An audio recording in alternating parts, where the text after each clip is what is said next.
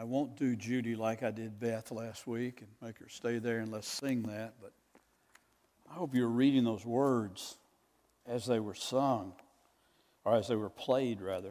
I was singing. If I was right here, hope you didn't hear me, especially after the way I butchered the doxology last Sunday. Somebody asked me afterwards, well, my daughter asked me, she said, have you never sung the doxology? My son asked me, have you never sung the doxology before? I said, well, I was just so captivated to get to that third phrase, I just skipped the second one. But anyway, again, there's a reason why I do what I do and don't do what I don't do. Take your Bibles and turn with me to Romans chapter 6 as we continue in our study, picking back up where we left off 2 weeks ago. We've been in this section of verses 12 through 14 for 3 different weeks now. We'll probably bring that to a close this morning as we think about it and consider what the apostle is saying. I think it's very important we not miss this. And the whole context of 1 through 14 is really important. So I'm really going to read all 14 verses this morning before I focus on those last 3 verses, 12, 13, and 14.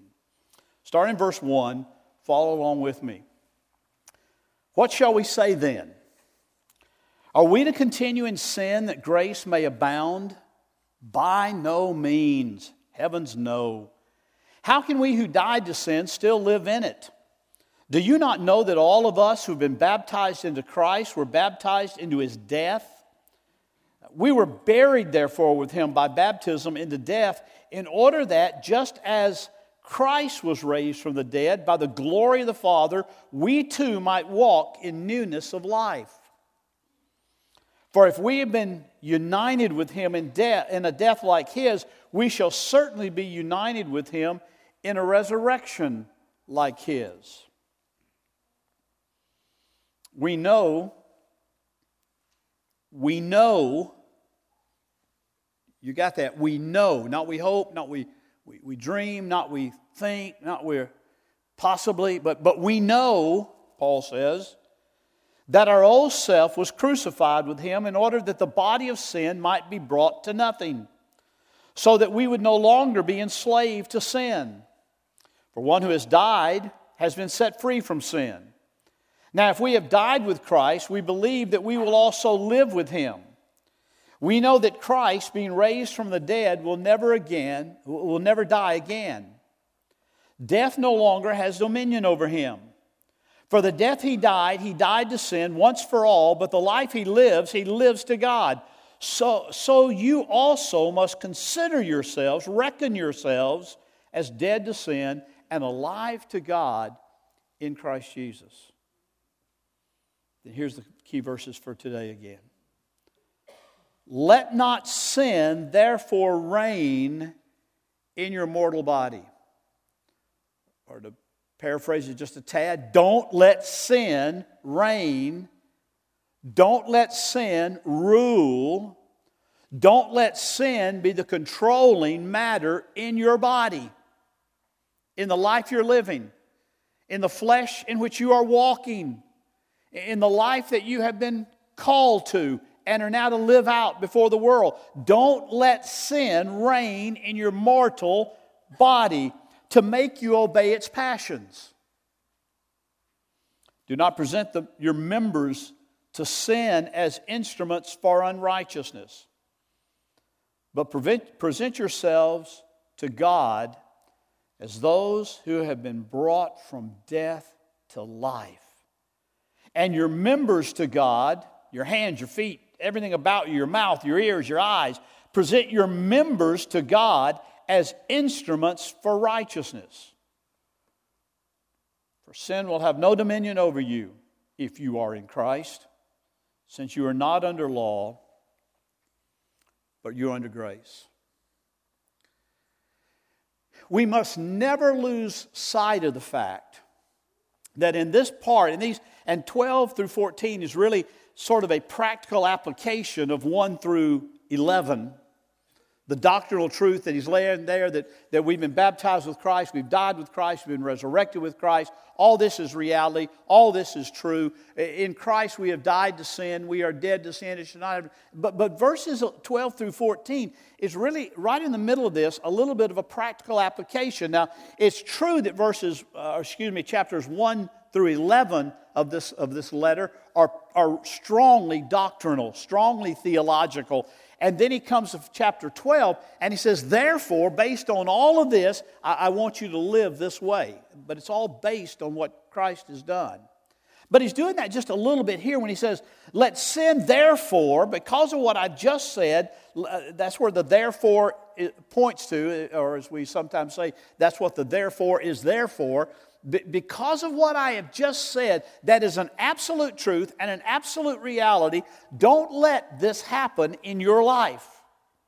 I entitled the sermon, Using Your Body for the Glory of God. And that's why I had Pastor Todd read the passage in the hearing of the word out of 1 Corinthians chapter 10 when Paul says all these things about meat and stuff that we read sometimes and say, wait a minute, do you say this? What do you say, yes or no? Or what do you say? He makes it pretty clear, but as we work through that, but when he gets to the end, he makes no equivocation at all, and there's no question about what he means. And in everything you do, whether you eat or you drink, in everything you do it for the glory of God. Whatever you do, do it for the glory of God. Keep that as your focus. And it's really what Paul is saying here in chapter 6, verses 12 through 14. He's saying the same thing, just in a little different way. Everything that is about you and everything that you are about is to be lived for the glory of God. And we must never lose sight of the fact that he is referring back here clearly to that first verse of chapter 6. What he's saying here is lost if you don't tie it to verse 1, where he says, what shall we say then? This was the accusation against Paul, because if you remember back in the 5th chapter, Paul has said, and where sin abounds, grace abounds all the more. When there's a lot of sin, there's a lot of grace.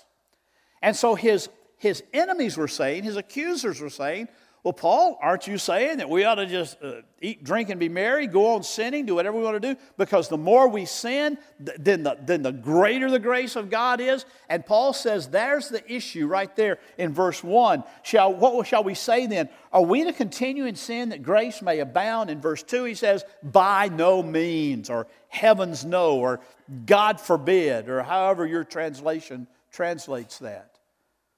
Paul is saying, I want you to understand something. The grace of God is not just something that forgives sin. We sometimes look at it that way, don't we? We sometimes think, well, we received the grace of God, and the grace of God brought forgiveness of sin. And when the grace of God brings forgiveness of sin, then every time we sin, the grace of God is going to bring more forgiveness of that sin. So we'll sin more so that we'll get more forgiveness of that sin. But Paul is making it very clear in verses 12 through 14 that the grace of God does not just forgive sin. It does forgive sin. It does cover sin with the righteousness of Christ, but it doesn't just do that. I was moved how Pastor Todd was moved by the choir's special. I surrender all. You notice in there that the prayer is, Lord, fill me with your grace, fill me with your power, that I may be able to surrender all. It's not a matter of this is something I do so that God can see that I'm okay. It's something that he does in me by his grace that causes me, out of a response to that grace, to say, Lord, I give you everything. I don't hold anything back. I want to worship you. I want to honor you. I want to glorify you. I want to lift you up before men everywhere, whether at work or at play or at church or wherever I might be. I just want to see that I want to understand, and I want to live out the reality that your grace doesn't just forgive sin. Your grace changes lives and changes my life. And if truth be known, if grace is not changing your life, grace is probably not forgiving your sin. It's a harsh statement, isn't it? Pastor, why would you be so harsh? Because that's what Paul's saying. Paul is saying grace is not just some kind of Band-Aid that you put on in order that you might be able to say, I'm forgiven. So I can do whatever I want to do. I can live however I want to live. I can say whatever I want to say.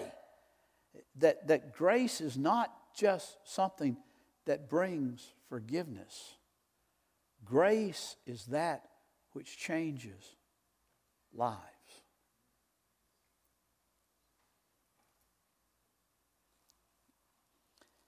When properly understood, Paul's teaching is the exact opposite of what his critics were saying.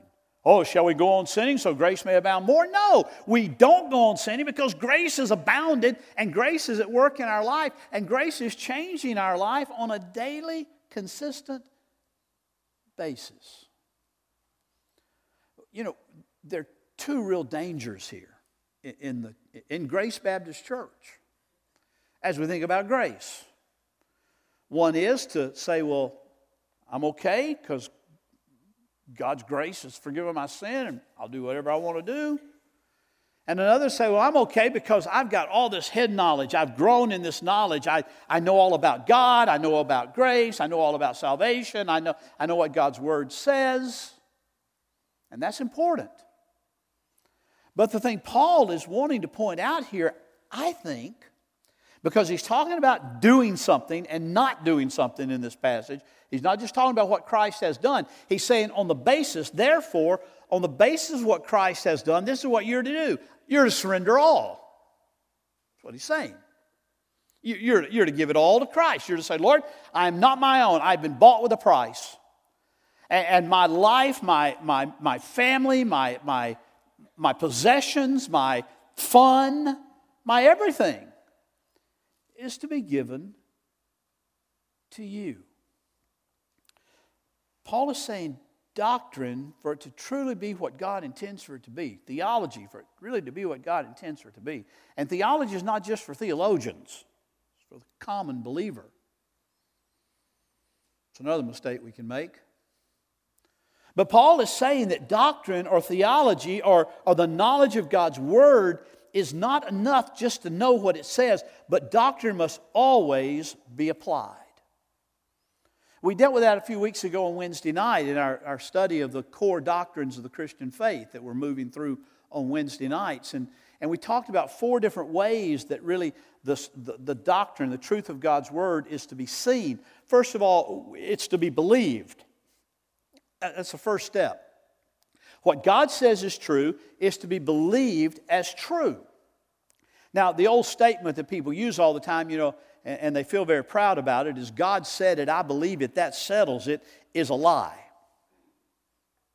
There's an unnecessary phrase in there. Doesn't matter whether you believe it or not. If God said it, that settles it. Now, you ought to believe it.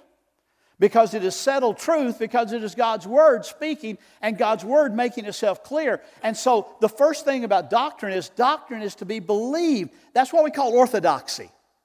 That's believing what the Scripture teaches and what the church has always believed and always taught and always said. And so there's this orthodoxy, this orthodox belief that's to take place in every believer's life. You're to come to God's Word and you're to say, that's what God says. That's not what man says. That's what God says.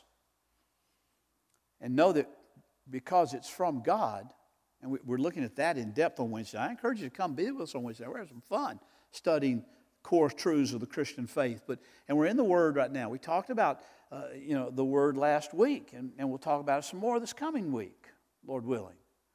But the point Paul is saying here is you ought to believe it. You ought to believe that you have died with Christ. If you say that you have trusted Christ, you ought to believe. You ought to reckon. You ought to consider yourselves in this condition, not because you're fantasizing and playing like it's true, but because it's true. But you have to say it. You have to know it. You have to believe it. And that's orthodoxy. That's true belief, sound doctrine. But not only is doctrine to be believed, the Scripture makes clear that doctrine is to be practiced. It's to be put into practice in your daily life. Orthodoxy is right belief. Orthopraxis is right living. Living out of what we believe. Now, let me make this clear, or it becomes just vague moralism. Our right living is always based on right beliefs.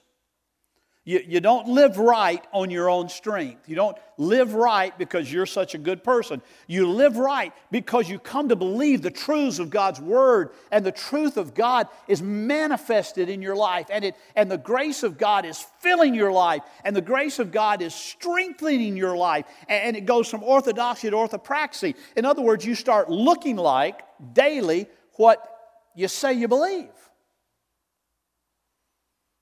I think we have a lot of Orthodox Christians who sit around on Sunday morning and say, I believe that. And then they leave those doors, and that belief and that grace that they say has filled their life never makes a difference in how they live out there. Orthopraxy. Doctrine's also to be confessed. It's to be confessed. Public profession of Christian belief. Now, we confess it, at one sense, in baptism. That is a confession before men and before the church that I am following Christ. Christ has done a work of grace in my life, and now I am declaring that, and I'm showing you that. I am saying to you, I am a disciple of Jesus Christ, and I'm making a stand right now to live this and to live for Him for the rest of my life. Now, it's a confession. It's a profession of faith that takes place in that water.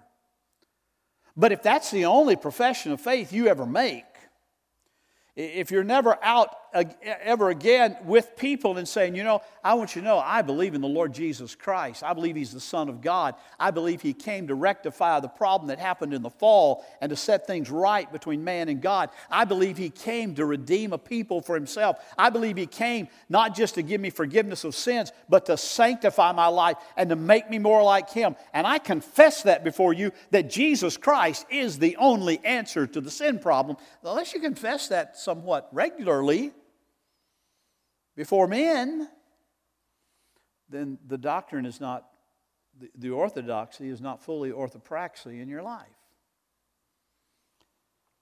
And this to be taught. To be believed, practiced, confessed, and taught. Teaching is the word, actually, that the word doctrine comes from. It's a Latin docere, to teach. So doctrine is just teaching. That's why every week, if you take your bulletin home, you see on one side of this is the Faith Talk, where we have for this whole year the New City Catechism. And we have that so you can teach your family, teach your children the truth that you say you believe, you put into practice, and that you confess to be what you say you believe. The big question is, do you really believe what you say you believe? A lot of people say they believe one thing, but if you really press the case with them, do you really believe what you say you believe that you believe? Well, that sometimes is a whole nother matter. We must always beware of the danger of being content with knowledge alone. Must always beware of being content with knowledge alone. That's a danger. You know people. I know people. They go from Bible study to Bible study. They do this and they go there, and man, there's a new Bible study. They'll go get in it and this and that, and yet their lives never change.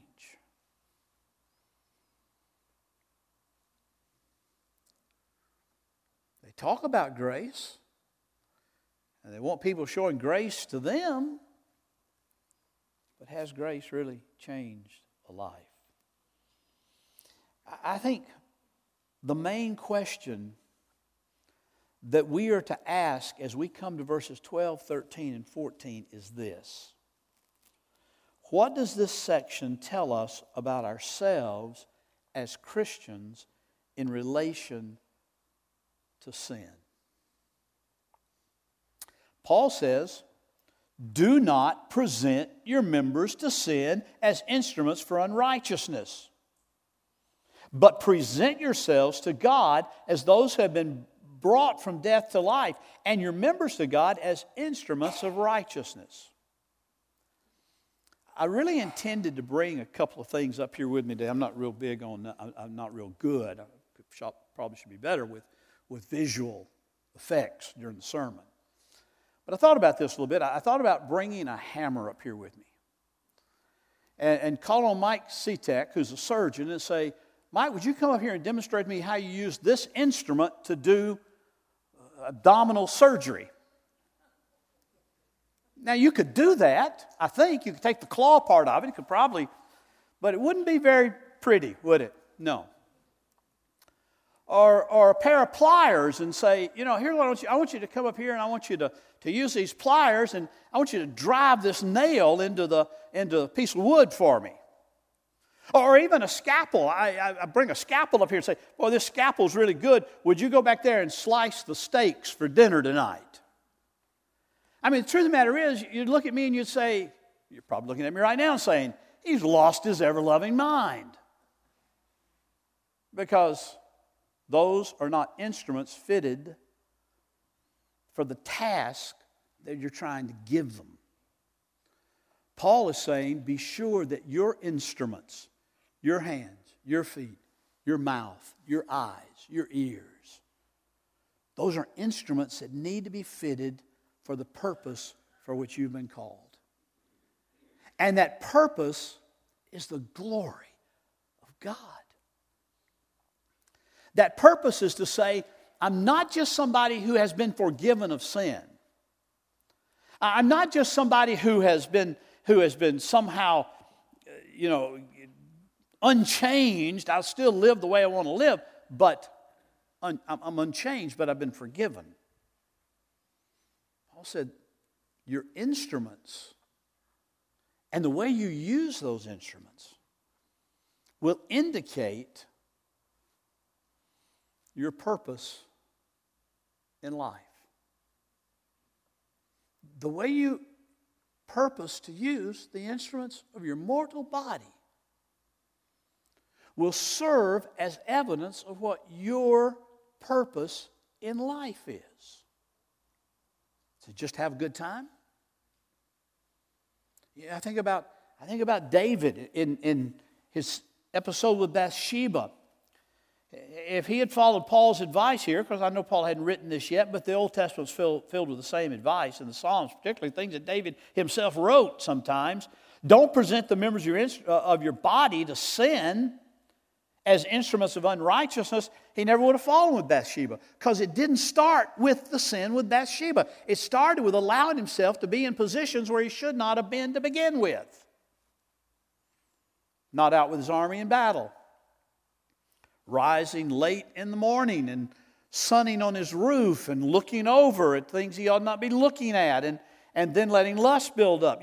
I'm always tickled or I was tickled, it's kind of died down now, but I do see an article every now and then about it, that Mike Pence got such a blasting, Vice President Pence, when he said he would not be alone with another woman who's not his wife. Oh, how horrible that is, how antiquated that is, how out of date that is. Well, let me tell you something, folks. That's what Paul is saying here. When you put yourself in circumstances that can only lead to unrighteousness, you're presenting yourself to that, and you're giving yourselves to that. Paul says, don't do it.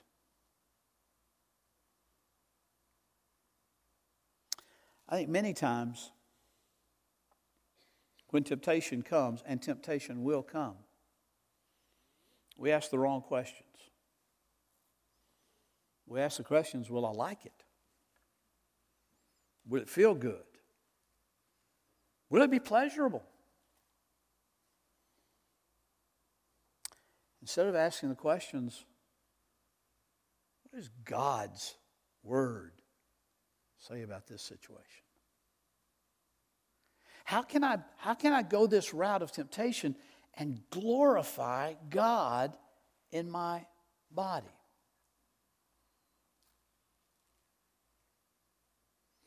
You see, if the focus is on me, I will fall. If the focus is on Christ and on the glory of God in everything I do, I will stand. Purely that simple. And Paul is making clear here, and don't miss this because he doesn't use the word here. But he's making clear in this passage that the Christian life is a battle. It's a war. It's not love and peace and roses. It's a battle. That's why in the Ephesian letter, when he wrote the Ephesian Christians, he said, listen, put on the whole armor of God. Be ready to stand firm. Put on the breastplate of righteousness. That's not your righteousness, that's His righteousness. Put on the breastplate, be covered in the righteousness of Christ, and gird yourself about with the belt of truth. His word is truth. Jesus said in John 17, Father, sanctify them, make them holy in your truth. Your word is truth. That's what Jesus said. And so put on the breastplate of righteousness. Be sure you got on the belt of truth. Put on the shoes of the gospel. Put on the helmet of salvation. That's the grace of God that changed your life. And take up the shield of faith with which you'll be able to ward off or deflect or extinguish all the fiery darts of the evil one. But pick up the shield of faith. That is, trust God in every circumstance. Believe God in every circumstance, even when our sight may look different. Take up the sword of the Spirit, which is the Word of God. And we've taught on that before. The sword of the Spirit, which is the Word of God, is not this in a book. It is this, but it's this that has been internalized. It's this book that has been treasured in your heart. David said in Psalm 119, your word have I treasured, your word have I hidden, your word have I placed within my heart. Why? That I may not sin against you. Why is it important for it to be in the heart? Internally? Rather than just, we've all got a Bible, so don't we have, if we need it, can't we go running to the Bible and find something? Let me tell you something.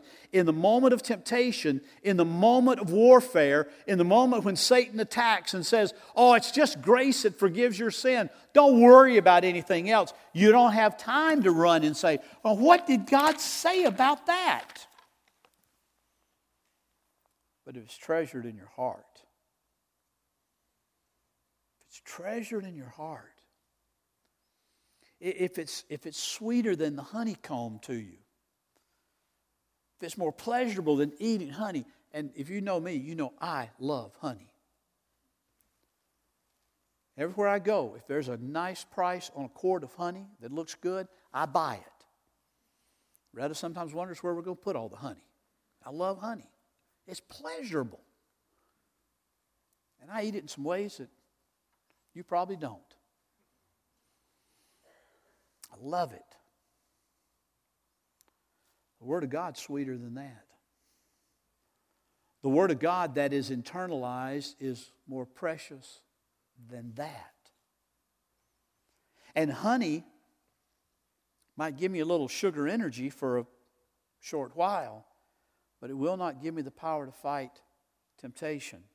It will not give me the power to, as Paul says here, to present my members to God as instruments of righteousness.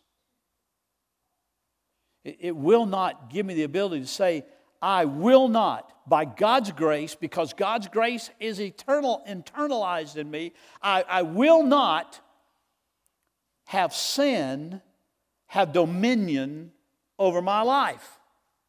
I won't do it.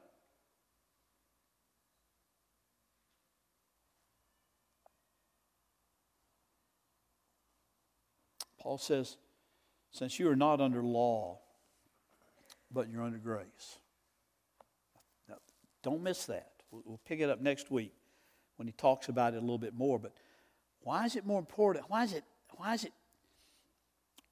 more easy, if you will, if it is easy, to not sin under grace than it is to not sin under law? I mean, we live in a fairly lawless society now, don't we?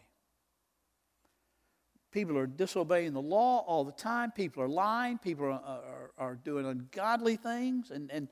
And yet there is a law against most of that. But law doesn't change a heart. Law can't make them obey. Law can say, we will issue a punishment if you disobey. I got a gift from the German government just this past week, doing 15 kilometers an hour over the speed limit. And they invited me to send them 20 euros. But their law didn't keep me from going 15 miles an hour over the speed limit. Just gave me the benefit to contribute to the German government, or the privilege of contributing to the German government. The law didn't keep me from doing it. The law of God is clear. And every day, tomorrow morning, you're going to get up and you're going to go out and you're going to see somebody disobeying what God has said they should do or should not do. You're going to see it. You may even do it yourself. Because the law of God does not have the power to keep you from sinning, but the grace of God does. The grace of God changes us. The grace of God transforms us from darkness to light. It transforms us. It changes us from selfishness to selflessness, from Adam-like to Christ-like. So as I said before, the main question that faces us in this section and that we want to think about, and I want you to leave here thinking about, is this question. What does Paul say to us in this section about ourselves, about myself as a Christian in relation to sin? And one step further, when I see what it says, am I going to believe it enough to do what it says?